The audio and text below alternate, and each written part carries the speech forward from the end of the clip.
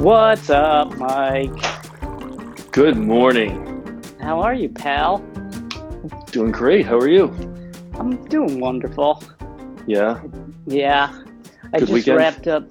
Yeah, good weekend. Just wrapped up Tuesday video on the Saucony Ride 14. So that was fun. 14. I know, right? Does that mean they're 14 years old? I think so. Yeah, technically. So what are they in middle school these days?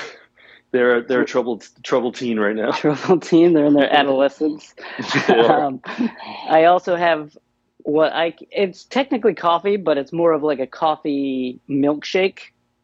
Ooh, To classic Dunkin' Donuts iced coffee. Is that like you an have, extra?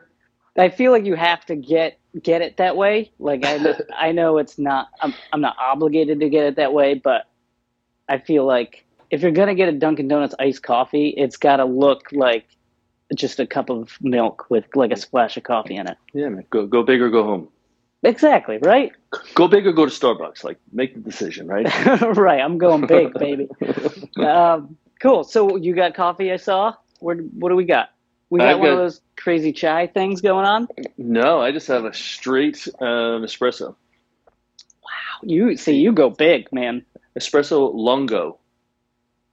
What is that?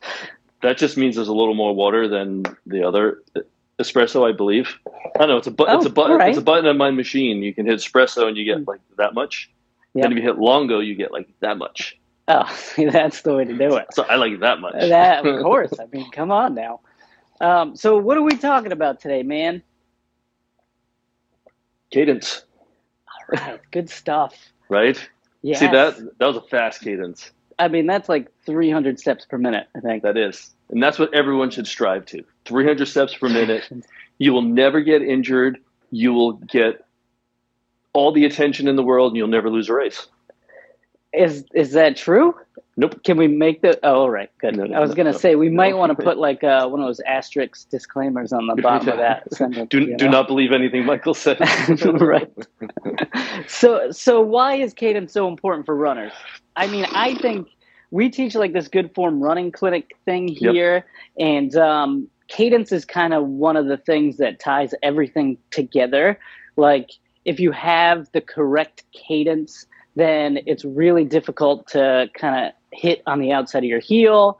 It'll force you to get your feet underneath your hips, which will help reduce impact and help make you a little bit more efficient. So in your opinion, why else is cadence super important? How much time do we have today? I mean, like 15 minutes. All right. So I've been on the seesaw of cadence. Very important. Not so important. Yes, it is. No, it's not. All right. So I'll try to be as concise as I can coming from my experience. Okay. So I look at things from like an injury prevention standpoint or a performance standpoint, right? Mm-hmm. I am a believer in all the years I've been working with runners that the runners naturally selected stride foot strike is there for a reason.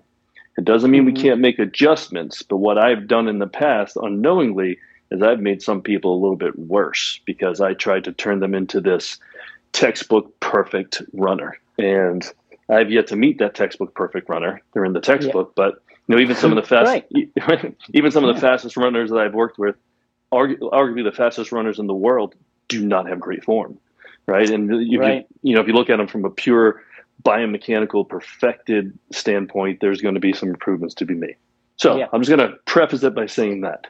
And the way I use cadence here, and you kind of hinted at it, if someone is an overstrider, they're slamming on their heel way out in front of them with a straight knee, and they have a history of stress injuries.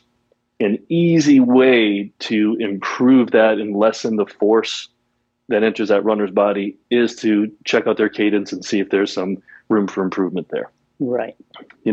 Performance-wise, I don't know if it necessarily makes everyone more efficient if you increase their cadence, because their naturally selected cadence could be 170 for whatever reason. If we try to turn them into a 190, there's going to be that learning curve. They're going to be more inefficient, especially at first, right? Because anytime you deviate from your natural form, like you're not going to be as efficient at first, but you could. Right. And the time you put into changing someone's cadence could be worthwhile if there's a reason. Yeah. So if it ain't broke, don't fix it. I agree, man. There's something to it, Yeah. 20 years ago. Go ahead. Real quick. We have, so, how like shoes have like support and all that. Yep. To help correct your like overpronation and all that. One of our brands, Brooks, has this kind of more holistic approach that they've taken. They call it their stride signature. Like a person's stride signature is, like you were saying, it's kind of how they've developed over the years and what is most efficient for them at the moment. So what they've tried to do is, instead of like putting a hard piece of foam under your arch, they're kind of more like cradling your foot to help you run more efficient as opposed to like changing everything and potentially making you, like you said, a little bit more inefficient. Yeah, I like that. So it's almost like changing from the inside out versus from the outside in. Right.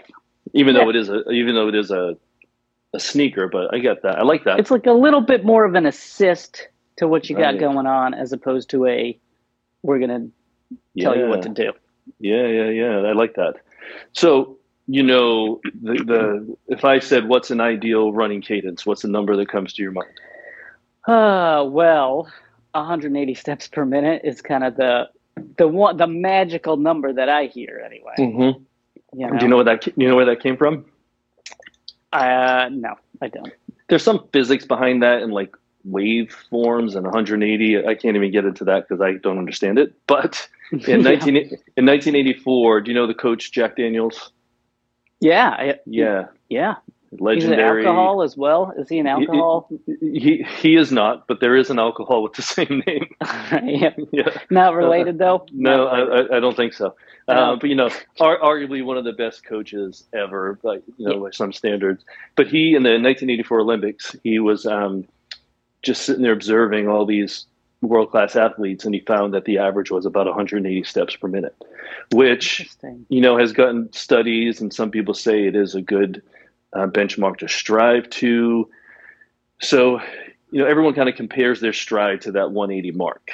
And if we go back to that overstriding person who was always hurt, if they came to see me and they were at 150 steps per minute, I'm probably going to talk to them about cadence, get them on video, because typically when you increase the cadence within a set speed, you're going to pull the foot underneath you a little more. That stride is going to be a little more compact. There's going to be less vertical force entering the body. So it's a lot of good stuff that happens, but it's a change, right? So that person, I may do it. If someone comes to me and they're at 180 already and they don't have a history of injury and they're running pretty well, I'm not going to get them to go faster if I don't see a need. No, and if someone comes in at 180 and they still overstride, which is hard to do at 180, but some people do, or if they've got all these other problems going on, then maybe I'll adjust even above 180. We'll go up 5%. Making a 5 or 10% increase can definitely decrease the amount of stress that enters the body. So there's some good things. There was also a study that showed when they did a 10% increase in cadence, no matter what the cadence was with a bunch of these runners, they lost coordination. So they somehow tested the coordination and like the movement patterns of their legs. And people were not very coordinated with their movements. So, okay, fine, we're fixing your cadence, but now you're hitting the ground all funky. Yeah, you're all over this place, huh? Yeah, and so are we like, what's the old phrase? Are we taking from Peter to give to Paul? Is that something that people say? Yeah, I mean, we could be putting the horse inside of the cart or something as well. Something like that. We could be doing something. We're doing something. We're doing something. We're doing something that might not be good. Right. So I caution people to like just strive for that 180. Like there's so many factors that are involved. Speed, for example. Yeah. Like I guarantee if you did a 200 on the track, and then you went out for a 10-mile run, there's going to be two different cadences there. Yeah. This is a question I get like all the time in our Good Form running clinics, when we did them before the world exploded. It's like, if I do 180 steps per minute, I'm going to be like sprinting. And you got to be like, no, man, you don't. No, it doesn't work like that. No, Like you could do 180 steps per minute and not go anywhere. You could just run in place. Yeah, if your stride length is that big. Right, right, exactly. So it's like a tough concept to get for some folks because they're like used to running how they run. So they're at that slower cadence and they feel like if I increase my cadence, then I'm just gonna be running faster. Right. And if you don't control that, that's why the wearables like the watches are great. And if someone does need to play with cadence, I suggest doing on a treadmill because you can set the pace and you can't run faster or slower without touching the treadmill. So it's a great, not that I'm a huge treadmill fan, but it's a good way if you have to play with your cadence to do that. Yeah. But yeah, slower paces have a lower cadence. That's just the nature of it. One thing that is a fallacy, and there was a study, and if I had a good enough memory, I would tell you the study. But anyway, we can all look it up. We have Google. There was a study done, and they looked at runners at the beginning of I think it was a marathon, and at the end, and their cadence wasn't that different. Huh. So fatigue might not play as much of a factor, or will increase your cadence a tiny bit, because again, by pulling everything in a little bit tighter, you're not going to have as much impact. And when you're getting really fatigued and your body can't handle it, your body's going to do that to preserve you. Mile 24, when you're like, I don't think I can do this anymore, you're gonna do the marathon shuffle because it's a little bit easier on your body. Gotcha. Right? Yeah, that makes sense.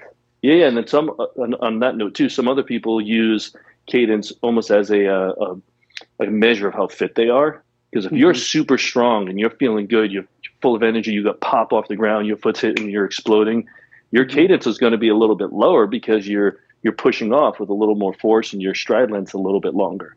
Your pace could be even better. So so some people use it just almost to check in with themselves. If they notice, if they're looking at their watch and they know they're normally at 185 and they're feeling good, their times are going good, and their cadence is a little bit lower, they know that they're in good shape versus the opposite.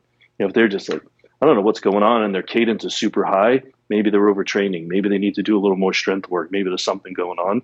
That's when you talk to coach or see something. Yeah, right. So it's not always, you can use it as almost like a guide or a barometer of how you're doing versus preemptively just changing it because Runner's World told you to. Yeah, Runner's World doesn't know everything. That's for sure. They don't. And you just went on the internet and said that out loud. I did. Although I guess potentially they could know everything. They have the option of bringing anybody in, right? You could write an article for Runner's World I have not been asked to yet. On whatever, and then all of your knowledge could be in that article. Yeah. So no, they do have good information, but heel striking was the third leading cause of death, according to some running magazines years ago. Cadence is now over the past probably 5 years, has been like the most important metric. And not to downplay it, but it's an easy thing to manage, which I think why it's so popular. Yeah. I remember seeing like a picture. So we have this picture at the end of our Good Form Running Clinic that talks about, it was basically a camera set up at the Olympic trials in the United States. And it was like basically just looking at foot strike of some of the fastest humans in the world. And you'd think all of them would be like midfoot, forefoot. Right. But dude, they're all over the place. They're heel striking. They're like way out here. There's some overpronating like champs. So like, I mean, you have to like take all of this like guidance with kind of a grain of salt a little bit. You've got to do your own like homework on what works for you, because if Galen Rupp is heel striking and he's running a 2:0 whatever marathon, then maybe it's not as bad as like it's not the third leading cause of death, right? No, it's not. You know what? If you had a microphone, I would tell you just drop it right with that. But it's true. Like, it's so individual. Don't just read an article and change something that doesn't need to be changed. Right. There was a race where, what was it? It was like a 100K race somewhere, and it was part of a study, and they were analyzing cadence. And so they analyzed the top 25 world champions at some ultra endurance event. And the lowest cadence that they measured was like 150 steps per minute, which is super low. Yeah. The highest was, don't quote me, it was like over 200. It was like 208, 210. Yeah. And guess what? Those guys, after a 7-hour race, finished 3 minutes apart. So, it ain't gonna break. It ain't gonna make you, and it ain't gonna break you. Right? I like that. Wait, so many good sayings coming out of this. Yeah, right. We should have like our own little quote book, I think. You can start that. You got better ones. Yeah, right. So, all right, cool. So, yeah, I think that's a good place to end. So like we've got to take all of our info. If you're someone who's getting hurt all the time, then maybe you take a look at your cadence and see if that's something that could fix or help with your injury issues. Because I think when you're getting hurt constantly, you kind of have to look at everything, At the bucket. You got to drill holes in the bucket. You got to drill holes in the bucket. Or, what you could do? You could just go see Mike, and he could drill holes in your bucket for you. No drill required, though. Right. Don't be scared. All right. So, wait, I got to end because I did a little something, and I said there was going to be a corny joke. Oh, sure. Yeah. I got a little story for you. So, I bought a pair of sneakers off a drug dealer this weekend. All right. Yeah. Some Yeezys or something? No, it was a pair of running sneakers, but they must have been laced with something because I kept tripping. Oh, man. Whew. I almost just spit take, Milk everywhere. Oh, man. I got to give my brother credit. He's the king of dad jokes and corny jokes, and I got that from him. That is a good one, man. That's a good one. I'm going to have to hit up Google or something and get one for next week. All right. We need like one quick one every week, I think, at this point. I kind of agree. We're both dads, right? We're both dads. We can do it. It's nothing better than a dad joke. I know, right? All right, cool. Well, thank you, Mike. I hope we helped some people. I hope so. And if not, send us more questions. We'll figure it out. Sounds We're here good. to help. All right, buddy. All right, we'll see you next week. All right, take care. Bye, everybody.